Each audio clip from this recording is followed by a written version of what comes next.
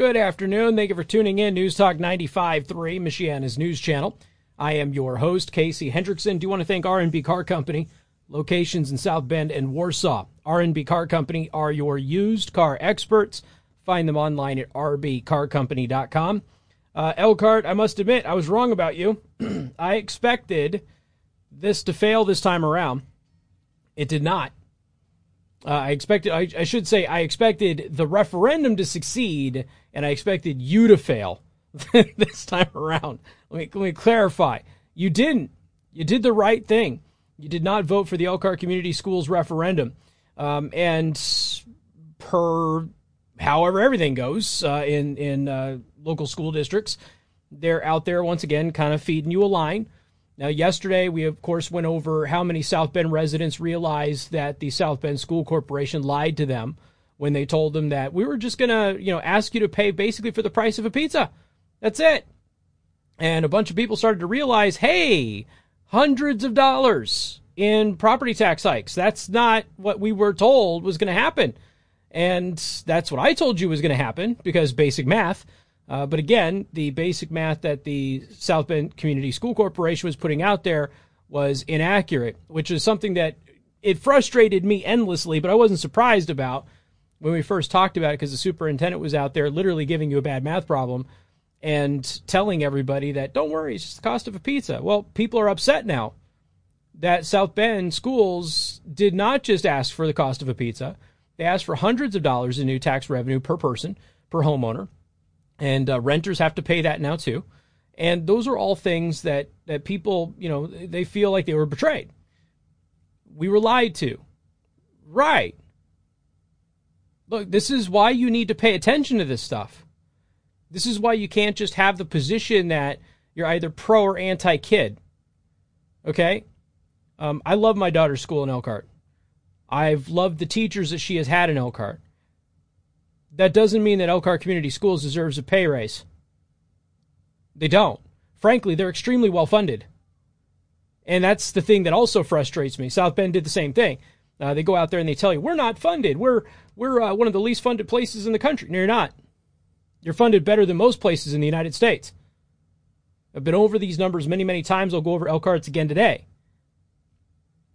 But when people get fooled and then they get upset, and they point out, South Bend residents were doing this this past week. And they go, hey, we're upset. We were lied to here about this. This raised my taxes a lot more than people were saying. What was the response of the South Bend School Corporation? Well, we tried to explain it as simple as we possibly could. You're just too stupid to understand. That was essentially what they said. We explained it as simple in terms that anybody could understand, and you didn't understand it, so sorry. Too bad. Give us your money.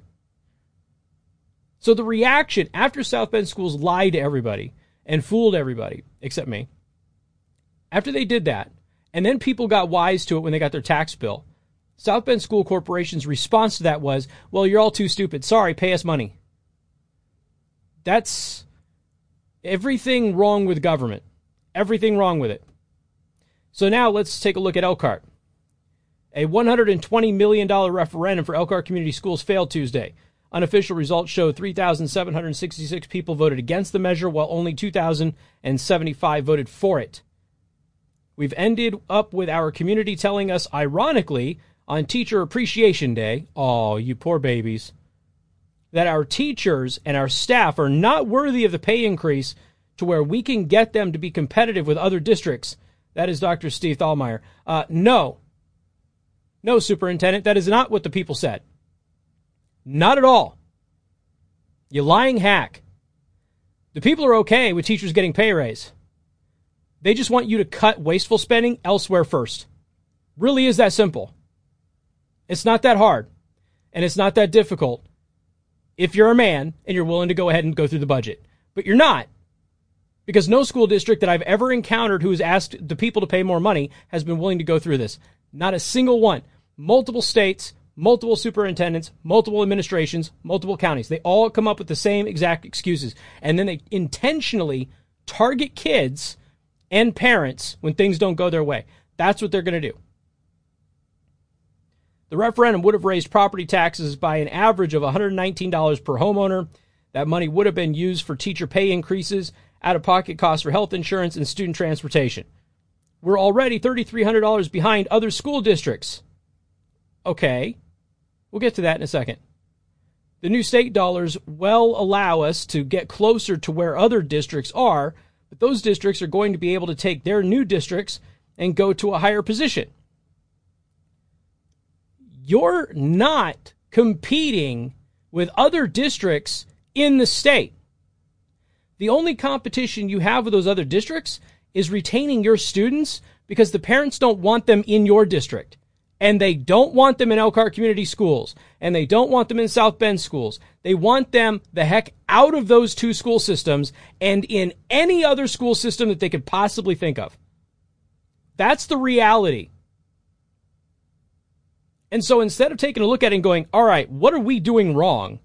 Why can't we compete with school districts that are right next door? Why are parents taking their kids out of ECS and going next door? Why is that? Why is it that they have less money per pupil and yet they outperform us so much so that parents in our districts want to take their kids out of our districts and go next door? But you don't ask those questions, do you? Because you make it all about money. Okay. Let's take a look at the money, shall we? For those of you on the live stream at trovo.live/Casey the host, this is nces.ed.gov. This is the National Center for Education Statistics. This is the federal government's website on school funding and data in the United States. This is the Elkhart Community School System page on the federal government's website. Now, you've got 12,464 students in the latest details that are available from the 2017-2018 school season. That's what you got. So you got 12,464 students. I believe that is less than the previous year. It breaks everything down.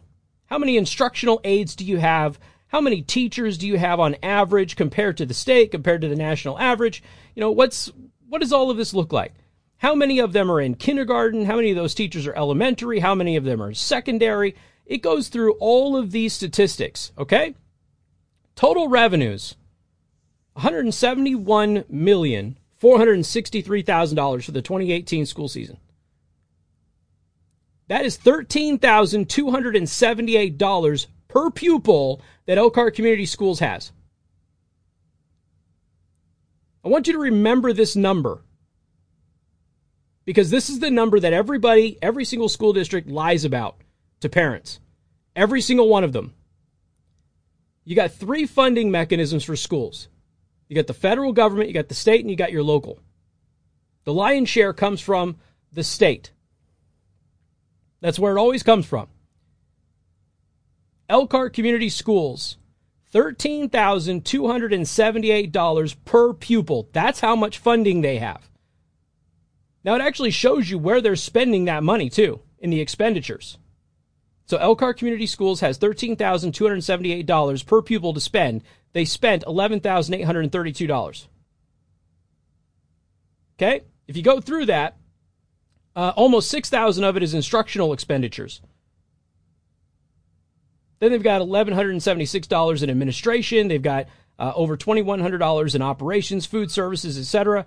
Student and staff support is just under $1,000. You get the idea. They break it down so you can see where the money is actually going. They've obviously got construction costs and maintenance and things like that. Those are all factored into this. This is all on the federal government's website. And here's the best part about this. You can go to the National Center for Education Statistics and you can look up each school district and then you can look up each school district by year. So you can see how their funding changes from year to year to year. $13,278 is the amount of money that Elkhart Community Schools has to spend per pupil. Do you know what the national average is according to the same 2018 statistic? In the United States of America, the national average is $12,612 per pupil, which means Elkhart has, because remember, $12,612, Elkhart is at $13,278. Elkhart Community Schools gets more funding than the national average. And they're over here sitting here on the local news after their referendum failed, rightfully so, telling all of you, oh, we're $3,300 behind everybody else. No, you're not. You're not even close to being behind. You're actually way ahead. That's the problem. You're way ahead, and you're out there on the news. Well, unfortunately, the community, ironically, on Teacher Appreciation Day, is telling everybody that they don't believe the teachers deserve more pay. No. In fact, if you were to poll the same people who voted no on that referendum yesterday, I'm willing to bet the vast majority of them say, yeah, absolutely, give the teachers more pay. But, maybe make some cuts elsewhere, though. I would love for my kids' teachers to get more money. But that's got to come from you. Because you've got to grow up and you've got to do what the hard work is and actually budget. God forbid you should actually have to budget. But you're choosing not to. Instead, you're choosing to attack parents. You're choosing to attack students. You're choosing to attack the community in a perpetual cycle to rob people's wallets instead of making actual proper budgetary decisions. And then you run to the news and you lie to everybody about it. That's why people keep voting no. And they look right next door and they see Elkhart Community Schools, South Bend Community Schools, lying to everybody about their referendum. And then the response after people catch them in that lie, going, wait a minute, you lied to us. Well, we made it as easy for you to possibly understand. Sorry, you're so stupid. That's why people are frustrated with this. Elkhart Community Schools is a well-funded school district. In the course of things in the United States, they're also way more funded than Indiana, by the way. The average in Indiana. The average in Indiana is just over $11,000 per pupil. So Elkhart Community Schools gets more funding than the average school district in the state of Indiana, and they get more funding than the average school district in the entire country. And they're out there telling you, we're way behind. Everybody else has more money than us. Not true. You have the money. You're just wasting it. It's like when people get jobs and they make more money, but they can't seem to get out of debt. And it's because they keep buying more expensive things instead of actually paying off their bills. That's what ECS is doing. So instead of doing things properly, and instead of getting to a point where maybe there's a major repair or something of that nature. All right, major repairs come up. All right, hey, look, we need a one-time stipend. We had a roof cave in. We don't have the extra discretionary money to pay for it. We need a one-time stipend from the taxpayers. It'll be this year and this year only. That's it. We will not extend it. This will be a one-time thing. We're not going to try and hose you on the back end and make this thing a perpetual tax hike or anything like that. We need to do what we can to fix the roof of the school because your kids go to school there and it's important. If you would do things like that when things came up, instead of just trying to scam people like you're doing, it wouldn't be a problem. You just straight up lied to everybody in the news. Lied to everybody. You're not behind anybody. You're way ahead. But you're choosing to demonize parents by saying that they're basically attacking teachers. They're not. You're the one that's choosing not to pay teachers more. You're choosing to do that. You're choosing to spend money elsewhere instead of putting it in the pockets of teachers, instead of covering insurance costs for teachers. That's what you're doing. Parents aren't doing that. People in the community aren't doing that. You are. You're the man in charge. Buck up, own it, budget the way that you're supposed to budget like a damned adult, and stop going after everybody and attacking them when things don't go your way like a dang little 2-year-old throwing a hissy fit on the playground in one of your schools. This is ridiculous. We've got more coming up. News Talk 95.3, Michiana's news channel. Indiana, current 2021 per pupil funding. Remember, all of the data that I just gave you was for the 2018 school year. But in Indiana, the 2021 per pupil funding is $10,262. $10,262. Elkhart's over $13,000. So everybody is crystal clear on this. And like I said, what does school districts always do when it doesn't go their way? They immediately attack the parents. They attack the voters. They attack the community, the same community that they appeal to. We desperately need you. Please come to our aid. We have to have more money. We have to be able to do certain things. Please, please, please give us more money. And then right behind your back, They call you names. They intentionally try to deceive you. They lie to you. I can't count how many times over the years that I have covered this. I almost left radio many years ago before I came here. And I almost left radio because a local news outfit wanted me as an investigative reporter.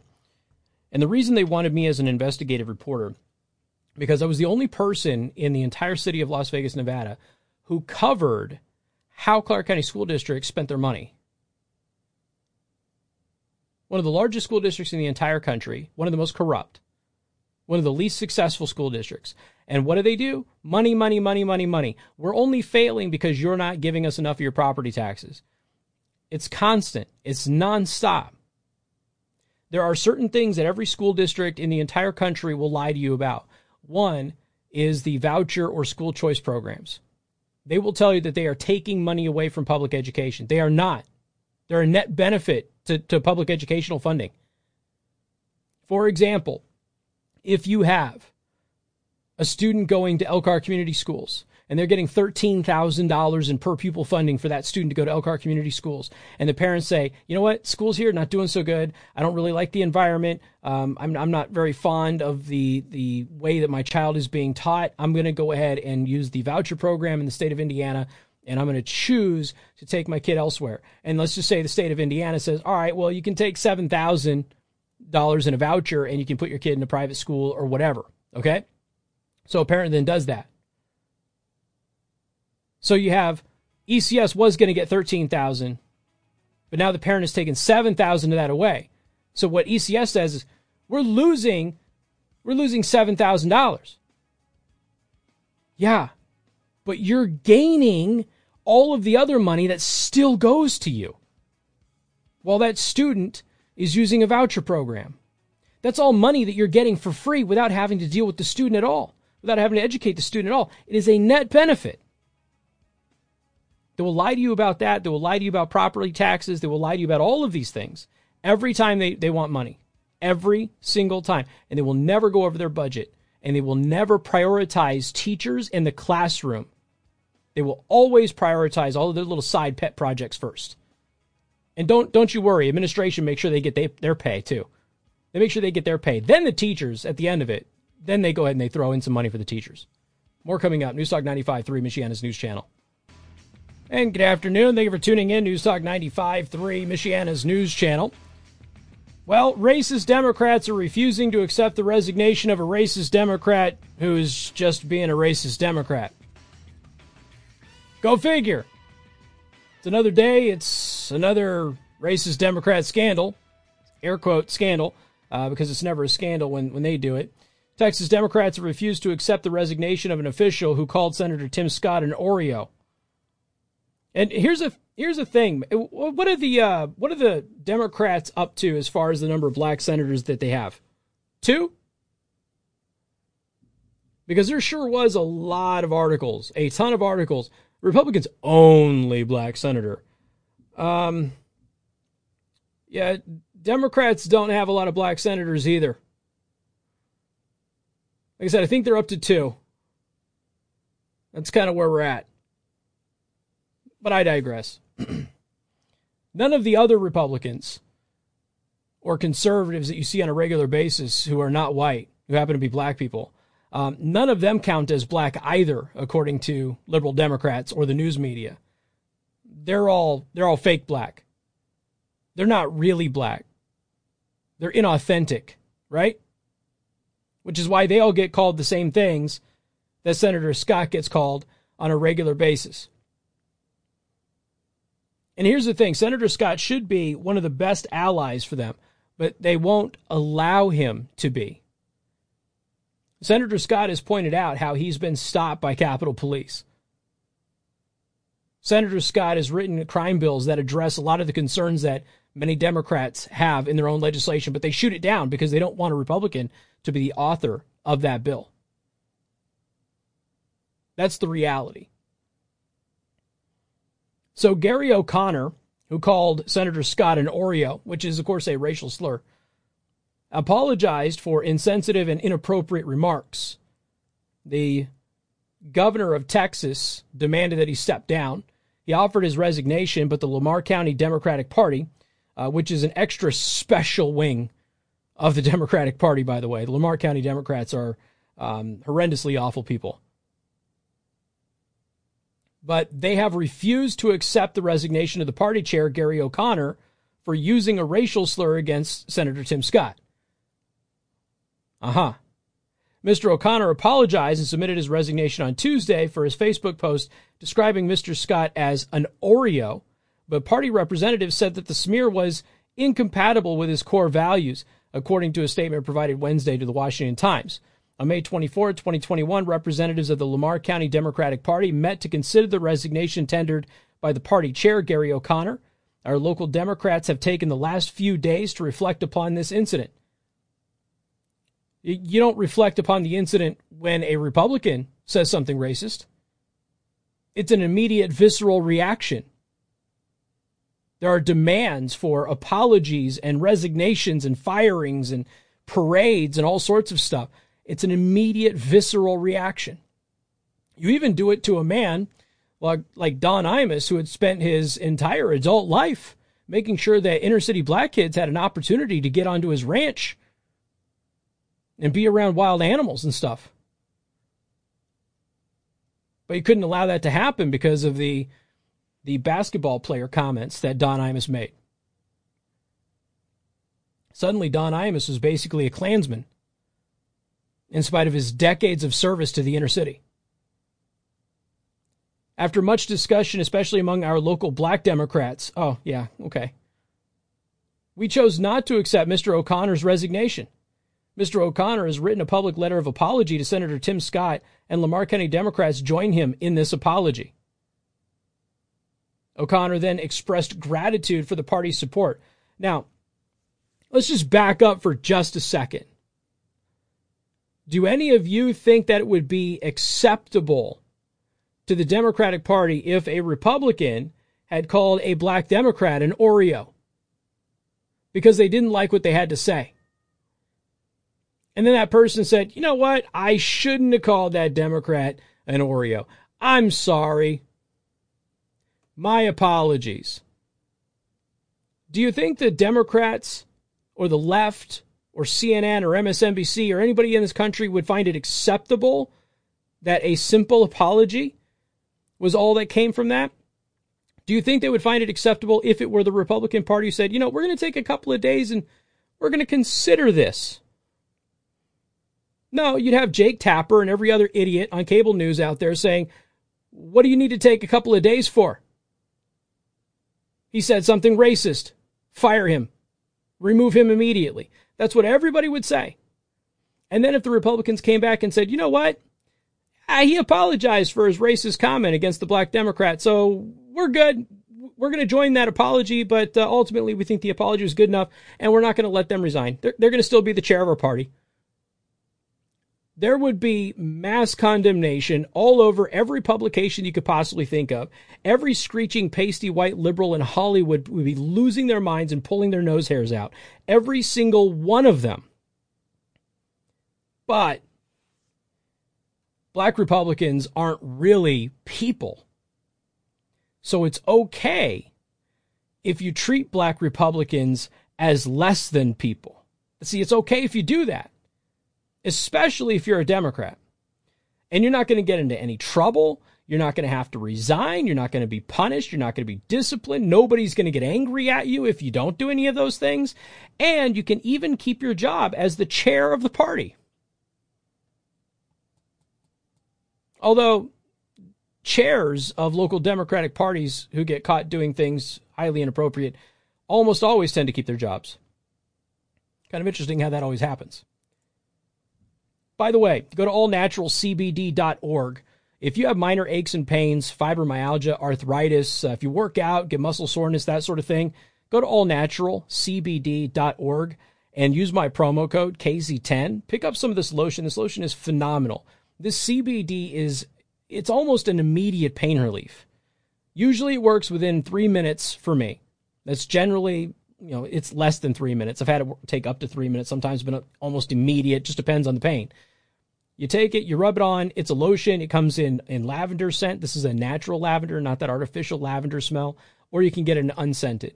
You get 250, 500, or 1,000 milligrams of full spectrum CBD. Do yourself a favor, just get the 1,000 milligrams and just rub it on. It's a lotion. It'll soothe. It'll moisturize your skin. It'll deliver pain relieving properties from the full spectrum CBD that are in it. And this is a company that is an American company. It's a local company, and it's veteran owned. Go to allnaturalcbd.org. Use my code, promo code KC10 to save 10%. More coming up, 95.3 MNC. And good afternoon. Thank you for tuning in. News Talk 95.3, Michiana's news channel. I am your host, Casey Hendrickson. All right. What else do we have here? Trump blasted big tech as a total disgrace. Facebook, the oversight board, continued their ban on Trump today. No big surprises there. Former President Donald Trump did not take the recent decision by the Facebook oversight board lying down. He blasted big tech as a total disgrace in a statement following the board's decision to at least temporarily uphold a ban on his account. And it's a ban. It's not a suspension.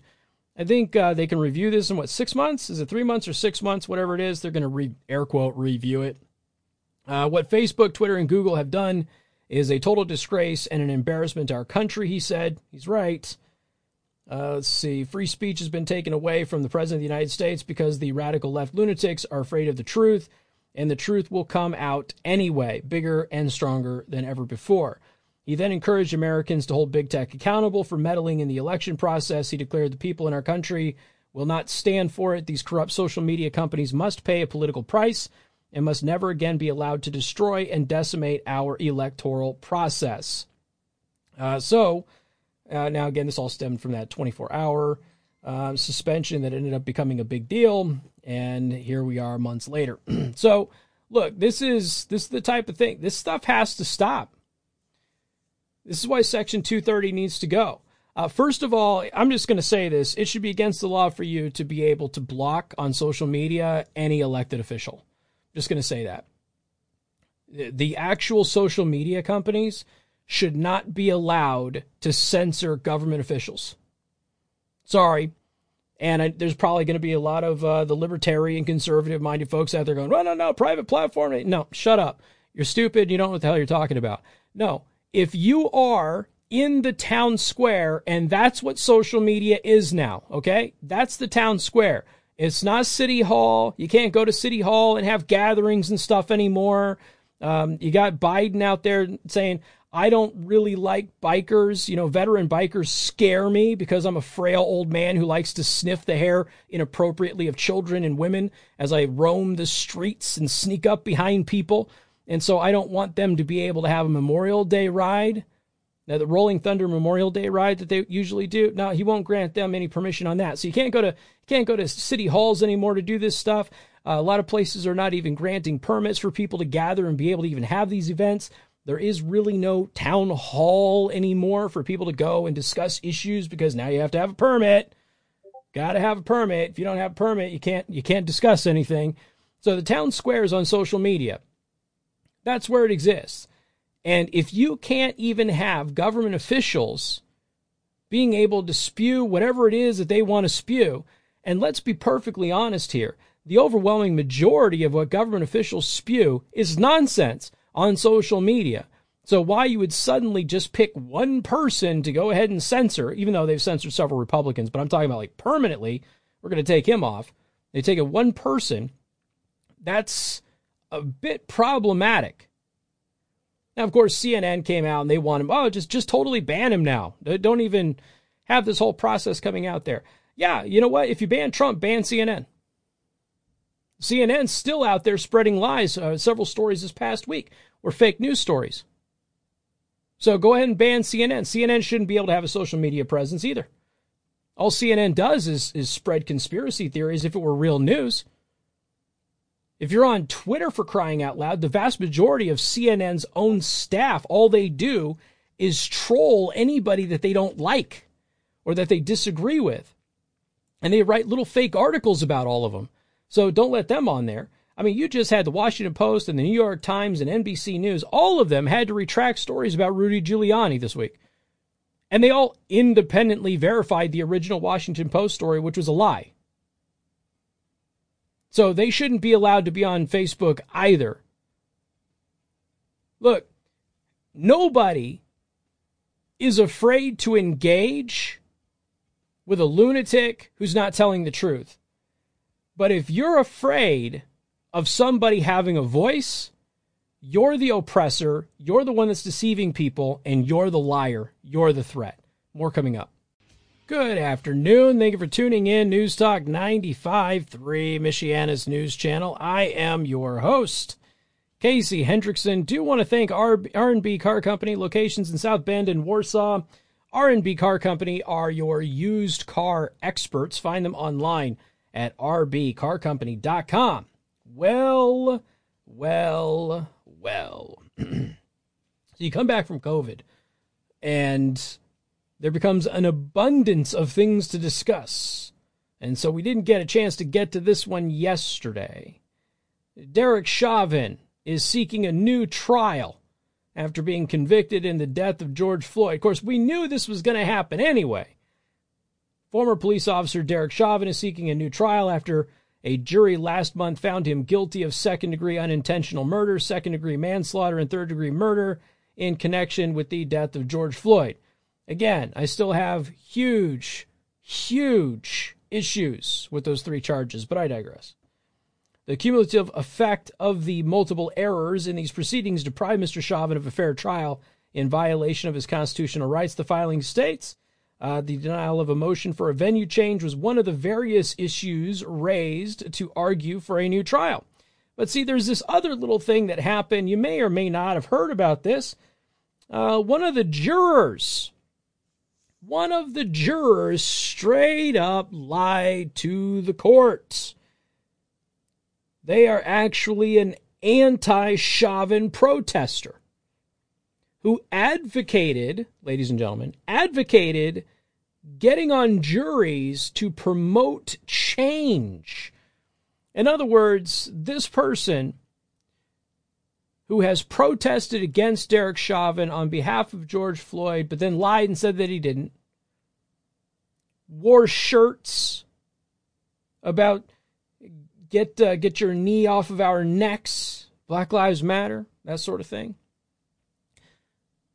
He lied to the court about all of that, but he also advocated specifically lying your way onto juries, getting on juries in order to manipulate the system. Minneapolis, Minnesota, the first juror to go public from the murder trial of former Minneapolis, Minnesota police officer Derek Chauvin, advocated doing jury duty to, quote, spark some change in society, and participated in George Floyd protests in the nation's capital last August. Brandon Mitchell, who was juror number 52, had been making the media circuit, talking about his experience deciding Chauvin's fate and promoting his podcast. Well, I know what that's like. My critics love using me to promote their podcast, too. In the process, Mitchell advocated using jury duty for social justice purposes and revealed that he may have had an agenda. When the Hennepin County District Judge Peter Cahill questioned the jurors who had already been selected after the city made the largest pretrial settlement in U.S. history with Floyd's family during jury selection, Mitchell said that he hadn't heard anything about it except the trial dates. Now, like I said, there's some blame that goes to the defense here as well for accepting these jurors. But if anybody in the George Floyd case said, I haven't heard anything about this case, that's probably somebody that you dismiss because you know that they're lying. You know that they're lying. Judge Cahill asked juror number 52 whether he heard anything about the George Floyd civil case. This is what a KMSP reporter, Paul Bloom, tweeted out on March 15th. He says no. He explained hearing some basic info about trial dates, etc. from the news in recent months, but nothing that would keep him from serving as an impartial juror. During jury selection, the juror, Mitchell, said that he had never even watched the entire video of Floyd's death. But once the trial was over and Chauvin had been convicted on all three charges, it turns out that Mitchell had engaged in activism, Pictures posted to social media by a family member showed that Mitchell had actively participated in anti-police protests in Washington, D.C. last summer while wearing Black Lives Matter t-shirts that said, "Get your knee off our necks." His uncle, Travis Mitchell, posted the picture to Facebook on August 31st. The next generation being socially active, representing in D.C., my son Marzell, my nephew Brandon Renee Mitchell, and brother Maurice Jontanis Johnson, he captioned the post.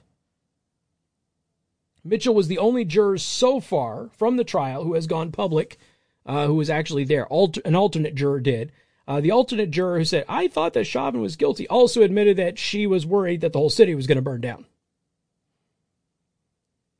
So he has been giving multiple interviews, various media outlets. He used those interviews to promote his own production, The Wholesome Podcast.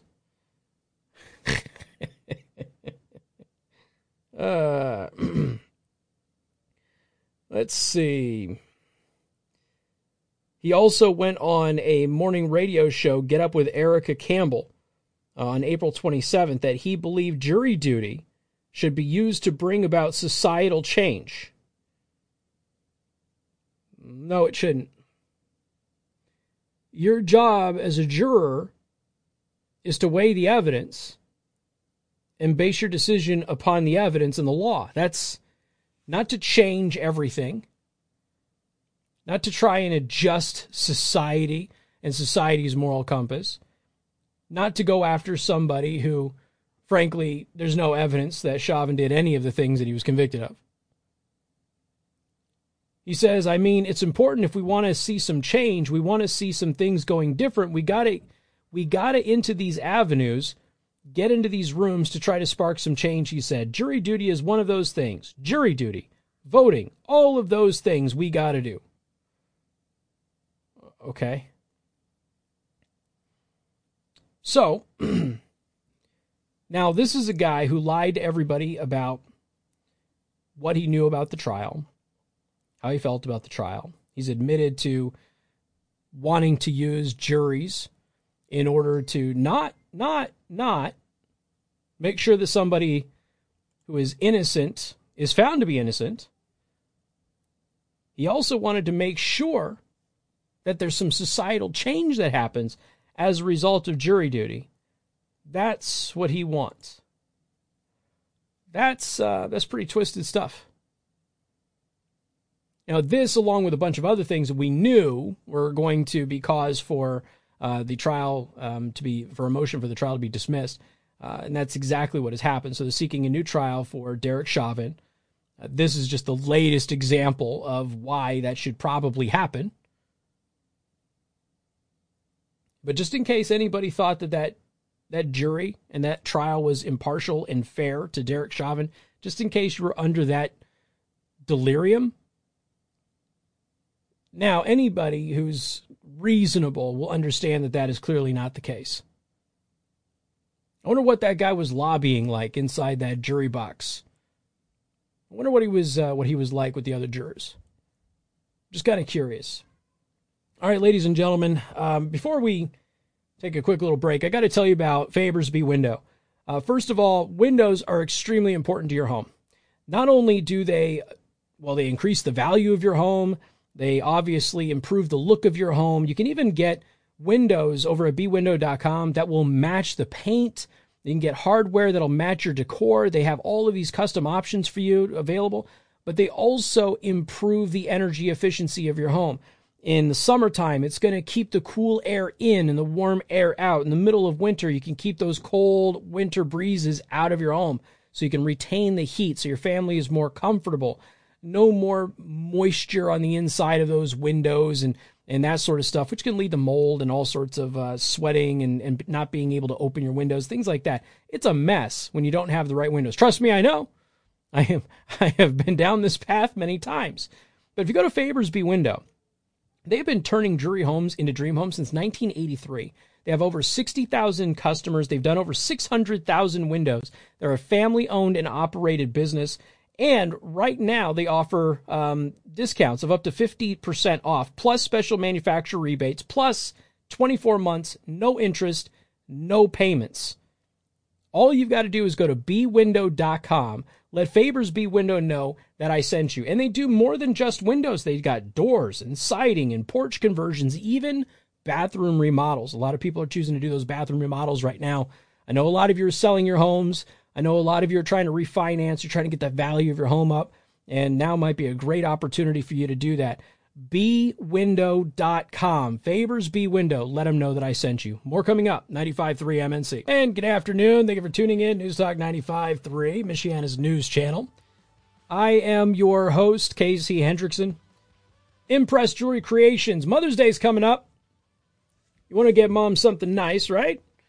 Some of the moms out there might want to get something nice for themselves, because maybe the gift giving doesn't go so well on Mother's Day. Who knows?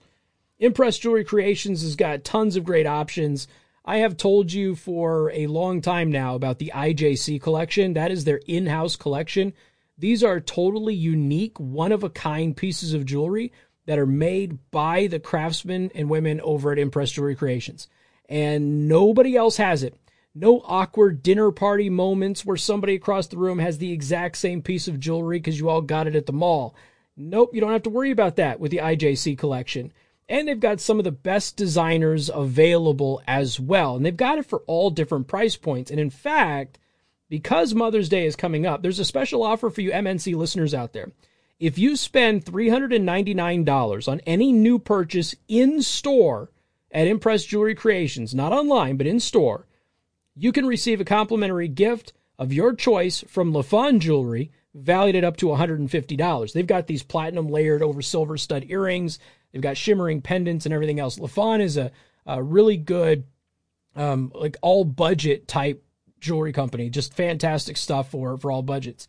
And if you spend $399 when you go in-store at Impress Jewelry Creations, you can get a piece from LaFawn as a gift from Impress Jewelry Creations, valued at up to $150.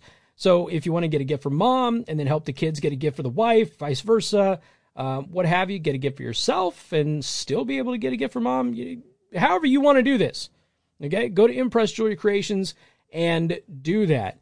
Now, here's the thing. This is only in store, and you have to mention me and this ad when you go in. If you don't, you're not going to get it. So you got to go into Impress Jewelry Creations. You got to say, Casey Hendrickson sent me from MNC, and I want to do this, this $399 special that you have going. But you have to hurry, okay? This is while supplies last, and it ends on Mother's Day. So make sure you talk to Bill Martin and his wonderful staff over there. Let them know that I sent you. Impress Jewelry Creations is on University Drive. They're in Granger next to Judy's and C. Kramer Interiors. You can also get their address on their website at impressjewelers.com. All right, what else do we have here? Coca-Cola. Coca-Cola, let's see, their chief lawyer who had demanded race quotas for attorneys and then resigned has been rehired for, ready for this, $666,666 a month. Man, that's some privilege right there. That's 6 digits of 6 privilege. That's a lot. That's a lot of privilege. Coca-Cola's chief attorney, responsible for orchestrating a plan to demand race quotas in outside counsel, resigned and then was rehired by the CEO on a $666,666 per month salary. This sounds like fake news. Bradley Guyton resigned last month as general counsel of Coca-Cola. Guyton said that his previous position as chief lawyer for Coca-Cola was responsible for creating a plan that would place penalties on outside legal counsel if they failed to meet racial diversity quotas when working for the company. They announced this in January. Guyton said that all law firms must commit at least 30% of build time from diverse attorneys and at least half of that time from black attorneys. Well, that doesn't sound like it's even the right quota. I digress. However, following his resignation, the plan has been put on a temporary pause, with a spokesman for Coca-Cola saying that his replacement, Monica Howard Douglas, will be reviewing the plan. When there is a leadership change, it takes time for the new leader to review the current status of the team, organization, and initiatives. That is Scott Leith from Coca-Cola. Monica is fully committed to the notions of equity and diversity in the legal profession, and we fully expect that she will take the time necessary to thoughtfully review any plans going forward. Now, following the pause in the diversity plan, most people are expecting that this thing is going to be salvaged and it's going to be there. But apparently this Gayton remains employed by the company. In spite of resigning from his position as chief counsel, he is currently contracted as a legal consultant to Coca-Cola's CEO, James Quincy.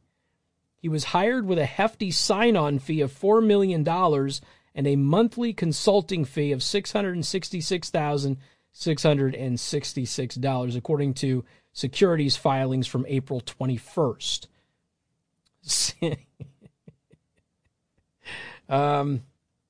Yeah, so there's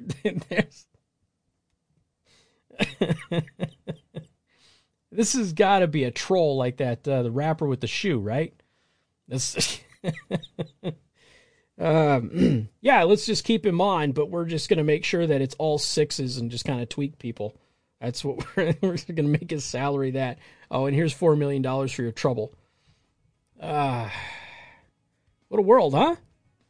It's, I go away for a couple of days, and I swear it's like the march towards everything awful that we're sliding to just gets worse and worse and worse and worse. What else are you going to do? I'm not done with you yet. Got plenty of absurd things to talk about coming up. Newstalk 95.3, Michiana's news channel. Well, the great family shame continues for the Hendrickson family. Our distant cousin, Anderson Cooper, embarrassed himself by trying to host Jeopardy. You could forgive him for thinking that he could host Jeopardy. After all, 500 former Jeopardy contestants continue to write letters beclowning themselves, proving that, in fact, they are able to memorize a bunch of useless information, but they are not at all bright. So, those who don't know, distant cousin to Anderson Cooper, and like I said, he's a huge embarrassment to the family. We've disowned him.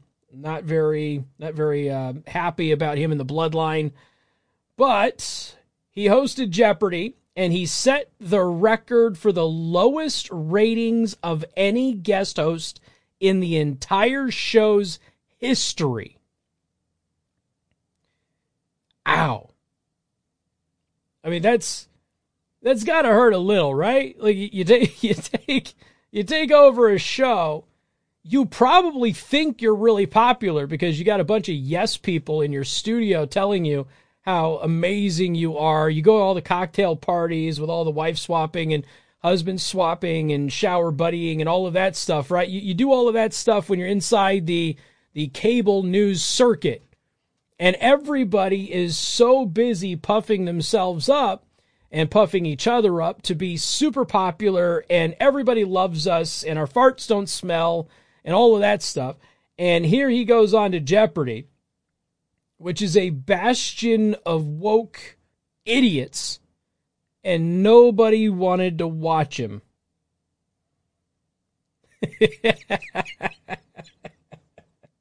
This is why we don't have him over for Thanksgiving. We don't even want him around. See, it looks like Sony Pictures Television won't be asking Anderson Cooper to permanently take up the Jeopardy mantle anytime soon. I wouldn't be so sure of that. There's a lot of people who get jobs in Hollywood in spite of the fact that they are not popular. Most late-night hosts, for example. The silver-haired CNN anchor pulled the least viewers of any guest host since Alex Trebek died of pancreatic cancer last November at age 80. In fact, Cooper scored the smallest audience of any guest host on the show's history. Not just since Trebek died. Ever. According to ratings information obtained by The Wrap, with the 53-year-old Cooper at the helm, the long-running series dropped 7% from the week before, when Green Bay Packers quarterback Aaron Rodgers stood behind the iconic podium. Did Aaron Rodgers try and host this thing? Y'all know he's stupid, right? Have you talked to his ex-girlfriends? Casey, they're just disgruntled women. I'm not so sure. Have you heard Aaron Rodgers string 2 sentences together? 'Cause it's bad. He's... Anyway, even Dr. Oz, who Variety columnist Daniel D'Addario accused of giving the show a black eye, attracted a bigger audience, putting it up a 5.2 share in his first week to Cooper's 5.1. Dr. Oz is more popular than Anderson Cooper.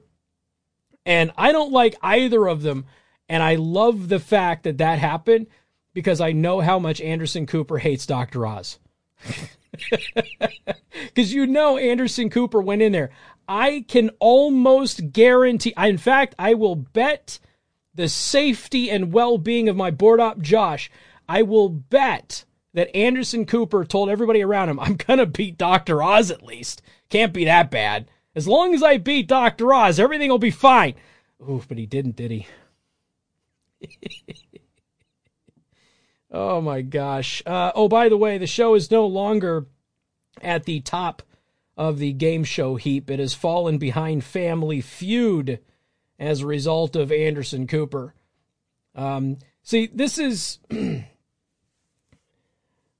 I don't often say controversial things. So here's my little warning to you. I'm going to say something a little controversial.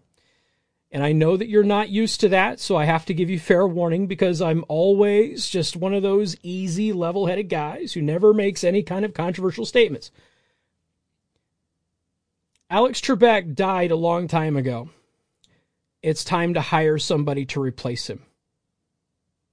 Enough with this weird, awkward, uncomfortable parade of guest hosts. I'm going to say this again. Alex Trebek has passed away, and it's sad and it's tragic, and a national treasure has been lost. But it is time to move on and stop having an endless parade of fill-in hosts. Looking right at you, Premier Radio Network.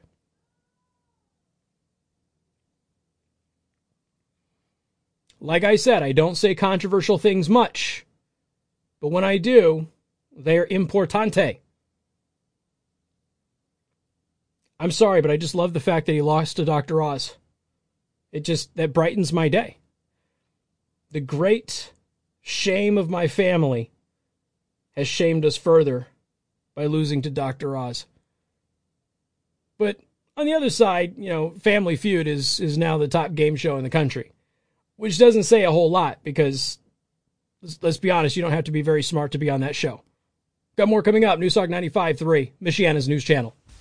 All right, this is an actual question.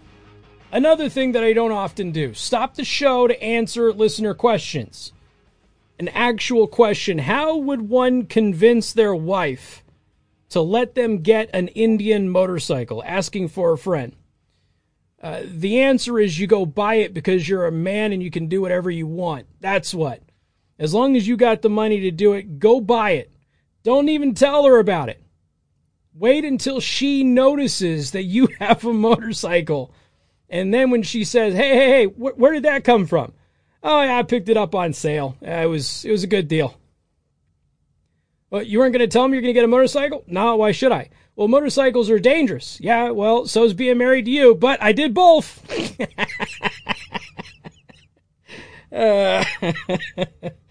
Look, here's the thing. Just say, hey, sweetheart, what do you think? Can we get a motorcycle? Is it in the budget? And if she says no, get one anyway. That's all. Don't live your life afraid. Live your life the way that you want to live your life. You can't let somebody else's fear tell you to not do something that you love. Really is that simple. And make sure you take an abate course. Please take an abate course before you even get one. Just take an abate course. Make sure you like riding a motorcycle.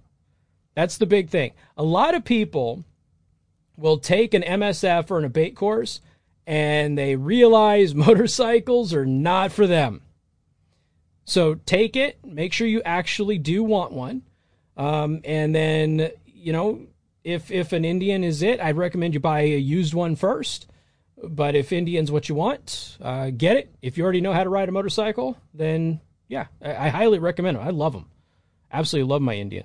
And I love what they're doing with the new line of motorcycles too. They're absolutely fantastic. But, hey, there you go. Casey, you're going to cause a divorce. As long as he gets the motorcycle in the divorce, it doesn't really matter, does it? He's coming out ahead. This isn't hard, okay? This is just basic math. But in all seriousness, take a course. A lot of people have been asking me about riding motorcycles lately. Take a course, because there were some people that I have seen in some courses who have decided, I don't want to ride a motorcycle. I thought that I would, loved the idea of it, finally got on it, and not for me. Even if they graduated, there was a couple of people that I knew that graduated and said, yeah, you know what, I'm glad that I did it, but I don't think that I want to ride a motorcycle. So I do recommend that you take the course, because one, you need those basic skills anyway. Don't learn on your new motorcycle. Please don't do that. Go take one of those courses so that way you can learn on their motorcycles. And just take it slow and enjoy yourself. That's really it. So there's not much there. I mean, it's either in you or it's not. It's in me now. It has been for a very long time, and I can tell you that one of my great life regrets was waiting as long as I did to get a bike. Plain and simple. I waited entirely too long. Why? Because my mom didn't want me to have one. Then my girlfriend didn't want me to have one.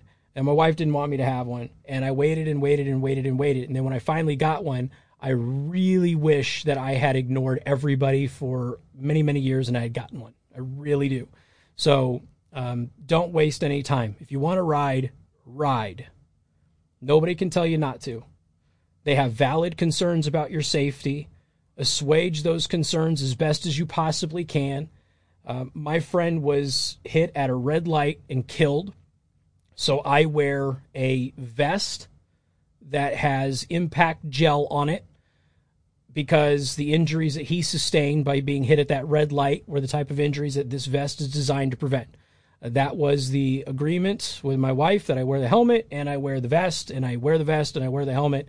And it has luckily so far been good for me. So in all honesty, in seriousness, obviously you don't want to have a major purchase like that without discussing it with your spouse. But I would present it in a way that would alleviate as much fear as they can. And don't live your life afraid to do the things that you love to do. Otherwise, you will not live your life. And it's not one of the things that will come back. This happens a lot is, well, you have kids. Right. And I don't want to teach my kids to not live their life because of being afraid. Now, I have no doubt, it tore my family up tremendously when my friend got killed. But I have no doubt that he had a giant smile in his face that whole morning riding to that light where he got hit and killed. I have no doubt in my mind.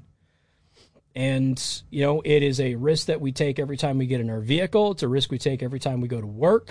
For those of you out there who have dangerous jobs, it is certainly something that you risk every single day. But I can also tell you that riding a motorcycle is one of the most satisfying and rewarding feelings that I have ever had in my entire life.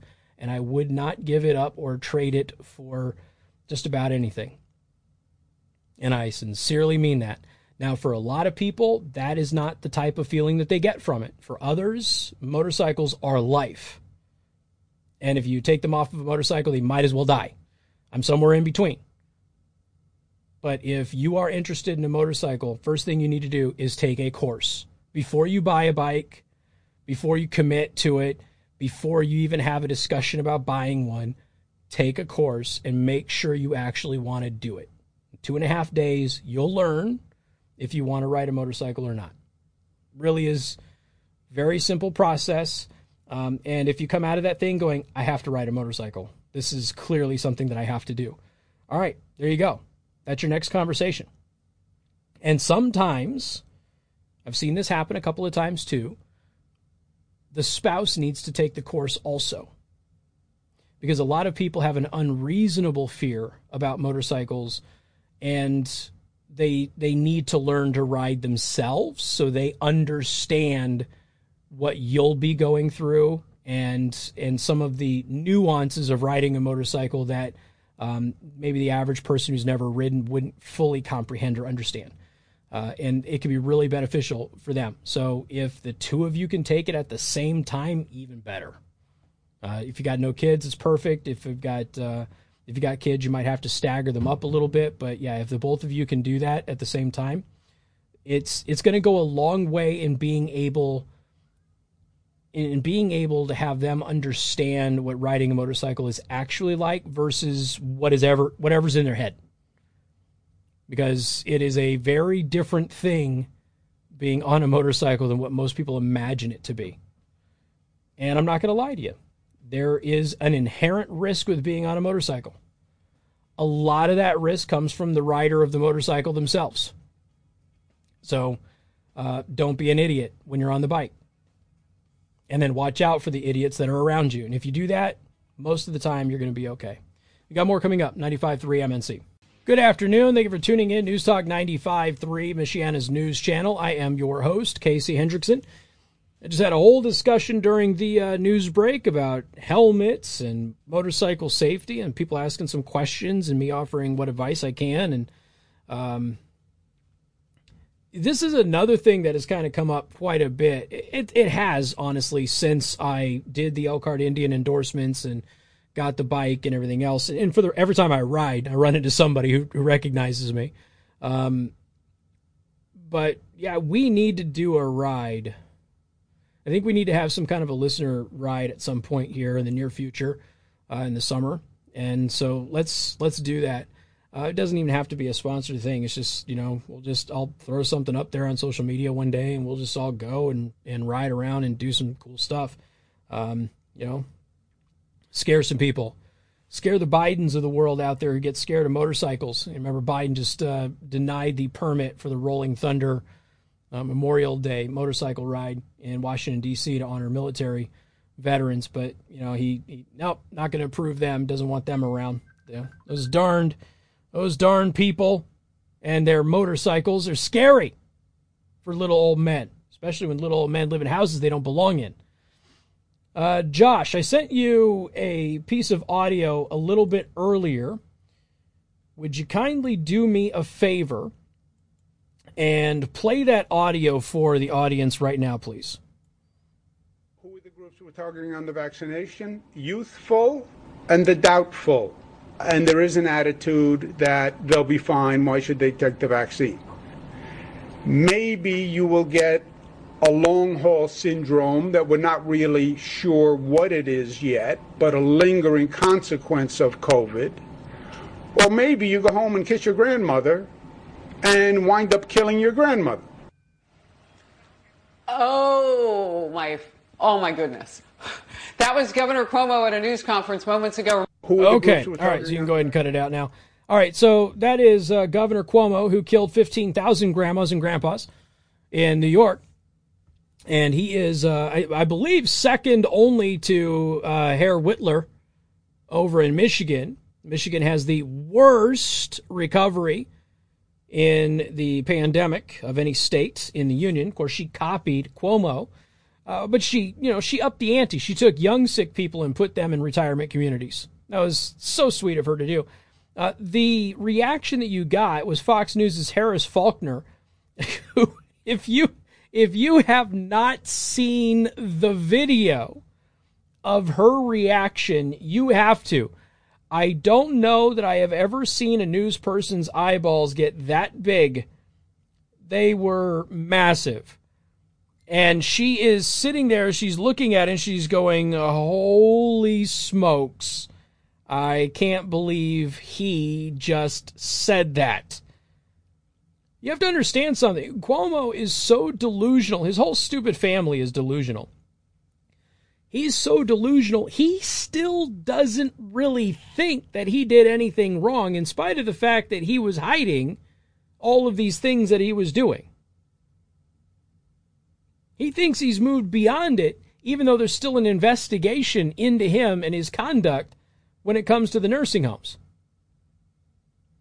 And I still have serious questions about Governor Whitmer trying to diddle her former health director, which is why she's paying him off with six-figure payoffs and non-disclosure agreements and things of that nature. Gotta be honest, man. There's just a lot of weird stuff happening in Michigan.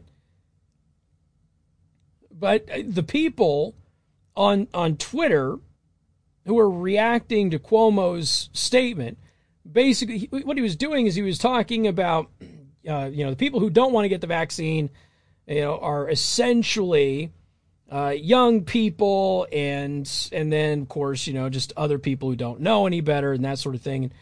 And so his whole idea is, look, if you don't get the vaccine, then maybe you go home, you kiss your grandmother, and you wind up killing your grandmother. Well, why didn't grandma get the vaccine? That's the part of the equation that's missing here. If grandma got the vaccine, then the young person having COVID wouldn't be a problem for vaccinated grandma. Unless, of course, grandma chose not to get the vaccine. I suppose that's possible. Did read an article today that Walgreens and CVS, combined, the two of them combined, have wasted more vaccines than any state. Thought that was interesting. So, go figure. It is what it is. New York Times is running articles complaining that Pfizer is making money because Pfizer's made $3.5 billion in the first few months of the year because of the vaccine. And New York Times is trying to shame them for making money. It's Dave Rubin said, breaking, actual grandma killer has no sense of irony, self-respect, or decency. Harris Faulkner, though, when he said that, she came right back to her show and she says, yeah, okay. Oh, geez. It was one of the best reactions you're going to get.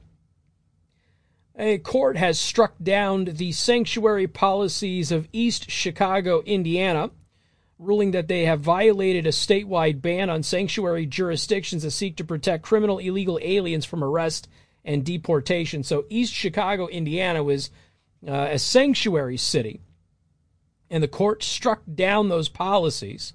Late last week, Judge Thomas Hallett of Indiana's Lake County Superior Court ruled that the sanctuary policies adopted in East Chicago in response to President Trump's pro-enforcement agenda violated the state's 2011 law that bans sanctuary jurisdictions. And here's the thing. The state doesn't even need a law that bans sanctuary jurisdictions. It's illegal for you to do that. It's illegal for you to be a sanctuary city. We are pleased that after extended litigation, the court has recognized the obvious fact that such ordinances are illegal in Indiana. That is Attorney James Bopp Jr., who represented residents Greg Serbin and John Allen in a statement. There must be no such ordinance in Indiana, and those in existence are clearly in violation of Indiana law. And U.S. law aside from that, but I digress. The Immigration Reform Law Institute, the IRLI, which also represented the plaintiffs in the case, had originally helped craft Indiana's statewide ban on sanctuary jurisdictions, which requires local law enforcement to cooperate with ICE agents. Sheltering illegal aliens from immigration authorities not only flagrantly violates duly enacted Indiana law, but represents a serious public safety and national security risk. That is the IRLI Executive Director, Dale Wilcox. When cities such as East Chicago insist on putting the interests of illegal aliens above those of their own citizenry, they have to be stopped, and we are pleased the court did just that. So, good for the courts in Indiana, good for this group and the plaintiffs in the case, and shame on East Chicago, Indiana. We've got more coming up. News Talk 95.3, Michiana's news channel. Should I spoil it for them? Am I that guy that spoils it for the poor morning team? Do I do that? So what does it mean when I&M switches the new solar farm on? It means more diesel fuel emissions because the solar farm's not going to generate enough power. That's what it means. Higher prices. Green energy always means higher prices. Not enough output. That output will have to be subsidized through traditional fossil fuel sources, usually diesel generators. That's how it works. There you go. I spoiled it for the morning team.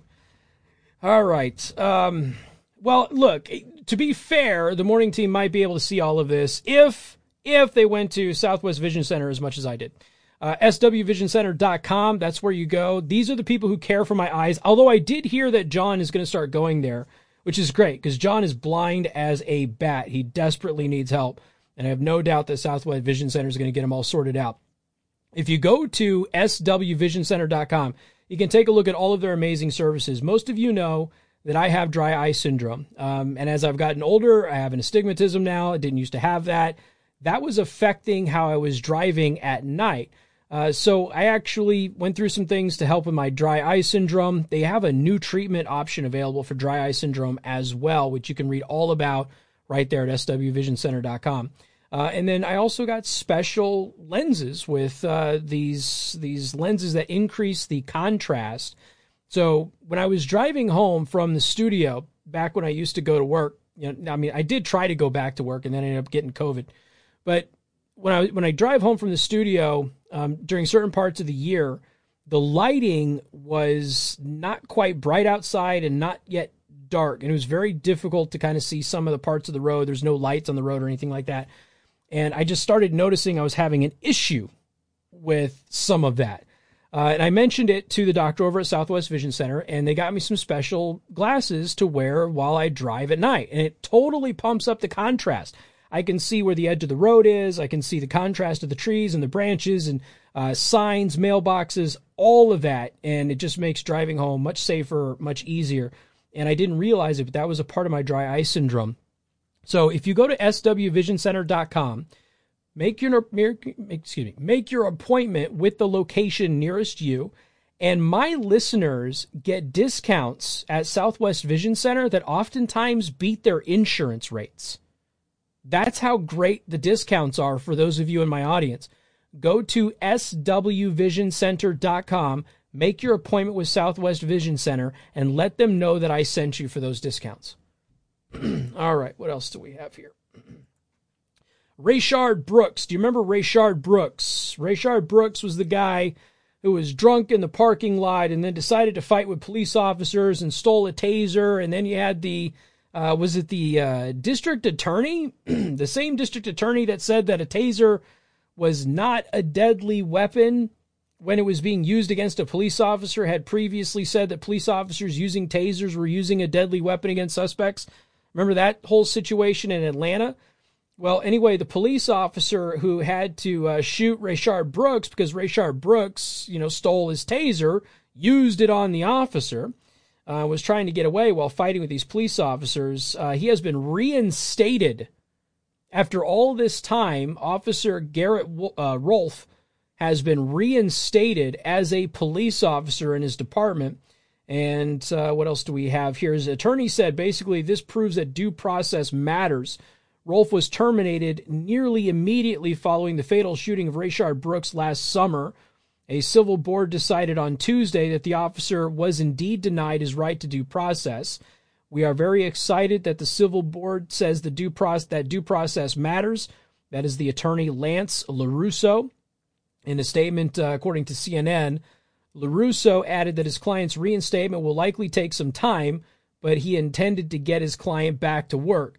Due to the city's failure to comply with several provisions of the Code of the Information received during witness testimony, the board concludes the appellant was not afforded his right to due process. Therefore, the board grants the appeal of Garrett Rolfe and revokes his dismissal as an employee of the Atlanta Police Department. Yes. They got it right. They got it right. He was hit with felony charges in the death of Brooks a week after the fatal shooting took place in a Wendy's parking lot. The reinstated officer is currently facing 11 counts, including felony murder and assault with a deadly weapon. So he's still got his criminal case, but he's been reinstated as a police officer. He won't be able to actually go out there and serve while this case is pending, but this will help with benefits and pay and that sort of stuff. But again, Rayshard Brooks is the guy who was drunk. He was passed out and then fought with police officers, stole the taser, used the taser against the officers. And, you know, again, you have the district attorney out there. I think it was the DA. I don't think it was the attorney general. I think it was the DA. And, you know, the DA is out there a couple of weeks prior saying that a police officer using a taser against a suspect is using a deadly weapon. And then when a suspect steals an officer's taser and uses the taser on the officer, the district attorney says, well, it's not a deadly weapon and therefore deadly force isn't necessary or isn't warranted. And this is the type of stuff that is going on right now. Following the reinstatement, the Atlanta Police Department emphasized that the board did not make a determination as to whether Officer Rolfe violated Atlanta Police Department policies. It is important to note that the CSB did not make a determination as to whether Officer Rolfe violated Atlanta Police Department policies. In light of the CSB's rulings, APD, Atlanta Police Department, will conduct an assessment to determine if additional investigative actions are needed. So, again, the Atlanta Police Department is basically saying what they ruled is not that he didn't violate department policies. What they ruled is that his rights were violated. I mean, the officers' rights were violated, which they clearly were. So we'll see how this all shakes out. But let's see here. Atlanta Police Department detectives assigned to the Rayshard Brooks investigation says that he would have charged Brooks, not Rolfe, the officer, with 10 counts, including multiple felonies. It was posted by legal analyst Philip Holloway, captioning a screenshot of Hogan's letter. Usually law enforcement are witnesses for the state, but this is from a defense filing. So Philip Holloway basically says the detective in the Rayshard Brooks investigation, that detective's determination is that Rayshard Brooks is the one that would be facing 10 felony counts if he were alive, not the police officer. Which is, yeah. I mean, you fought with police, you resisted, you physically assaulted both of those officers, you stole one of their tasers, you used the taser against them, you continued to try to use the taser against them while you were running away. But this is, none of that matters, for the record. None of that matters to the woke, bottom-feeding dwellers of the sludge at the bottom of the aquarium of life, because they're just going to go out there and say, well, he was just an innocent guy, you know, he was baby-faced, and he was going to be going to college, and he was going to be a doctor while he was a lawyer, and he was an honor roll student, and he played 14 different musical instruments and spoke 20 different languages, and he was a part of the Red Cross, and he was a merchant marine, and he was this and he was that. And in his spare time, he liked to tie balloon animals for all the little kids in the park while giving them free ice cream cherries. That's how the media portrays every single one of these cases. Every single time. Meanwhile, the police officer who's got actual physical wounds on him from the struggle, from the taser barbs that were in his body, he woke up that morning angry that Disney made one non-white princess. And he set out to exact revenge upon every black male that he encountered, particularly the ones drunk and passed out in their cars in a Wendy's parking lot. And that was his opportunity. Because nobody goes to Wendy's late at night, so he was going to kill this guy because of what Disney had done with the skin color of princesses. It's nonsense. But this is the way that the culture war is being fought. And it's getting worse. Because now the guy who is the usurper and is sitting in the White House, he wants to tie federal funding to teaching kids that all policing is racist. We'll talk about that coming up. 95.3 MNC. And good afternoon. Thank you for tuning in. News Talk 95.3, Michiana's news channel. I'm your host, Casey Hendrickson, and your neighbors have elected me to have a little chat with you. Your windows are ugly. Your house is an eyesore and you're bringing down the property values of everybody in the neighborhood. Plus, I would imagine that it's probably not all that comfortable inside your house. In the winter, it's probably too cold because you have a cold draft coming through those old, disgusting windows. And I would imagine in the summer, all of that precious money is going right to waste as you have your heaters, your air conditioner on, and it's just going out through those cracks in that window. Do yourself a favor. Call Favors B Window. Get the windows replaced. Windows are consistently one of the best things that you can do for the value of your home. Now, a lot of people will spend a lot of money in various other places of their house doing upgrades and things like that, and they don't ever get a return on that investment. But with windows, you do. Not only do you increase your property values, you make your home look a lot nicer, you improve the curb appeal, and you save money on your power and gas bills. Go to Favors B Window, bwindow.com, and find out why they have been chosen by over 60,000 customers to install over 600,000 windows. They've got windows in pretty much any color that you could possibly think of, so they will match the color of your home. So you don't have to worry about getting a window that clashes with your paint. And what about the hardware? Oh, the hardware will match your decor because they have tons of options with the hardware also. So you can get windows that match the color of your home, and you get hardware that match the decor of your home, and you're just going to improve the value of your house, your curb appeal, and of course your energy efficiency. And B Window doesn't just do windows. They do doors. And let's be honest, your door's pretty ugly too, so you should probably get another one of those. And they do siding. They do porch conversions. They even do bathroom remodels. I've been meaning to talk to you about that one. But I'm also not the only one telling you that your bathroom needs a remodel. And right now, if you go to bwindow.com, they are offering up to 50% off, plus special manufacturer rebates, plus 24 months, no interest, no payments. All you've got to do is go to Favors B Window, bwindow.com. Let them know that I sent you. All right, let's take a look here. Back in, what was it, April, okay, April 19th, okay, back in April 19th, usurper Biden issued an executive order. Now, this executive order called for, and I quote, an ambitious whole-of-government equity agenda, end quote.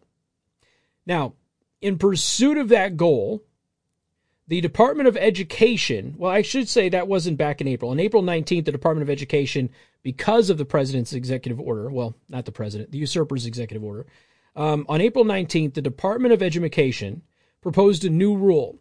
Now, if this rule is adopted, it would prioritize federal education grants to public K-12 schools that promote critical race theory, the 1619 Project, which even the creator of the 1619 Project now freely admits was never meant to be historically accurate, and the work of anti-racist activist Ibram X. Kendi, who calls for unconstitutional racial discrimination against whites and Asians. They're not an anti-racist activist. We went over Kendi before on this program. So there is a public commentary period that ends on May 19th, the deadline there. You still have an opportunity to weigh in on this with the Department of Education with your comments. I will link to that in the daily show prep today. I highly encourage you to do that. They're going to do everything they can to tie as much federal money to public schools who teach critical race theory, the 1619 Project, and they promote a racist like Ibram Kendi. So make sure you get involved. I've seen a lot more people involved in their kids' educational life lately. This is a big one. Got more coming up. 95.3 MNC. Ladies and gentlemen, I have been told that foreigners are not supposed to be putting money into our election system. So explain to me how a Swiss billionaire, Hans-Georg Weiss, gave Democrats $135 million in dark money between 2016 and 2020. And, of course, that money went to Center for American Progress and Priorities USA and dozens of others, including Senate Majority PAC and national Democratic county officials, and all of that stuff. How is it? You might even call that, ladies and gentlemen, you might even call that foreign influence of our elections. Have a wonderful night. Buy a 3D printer.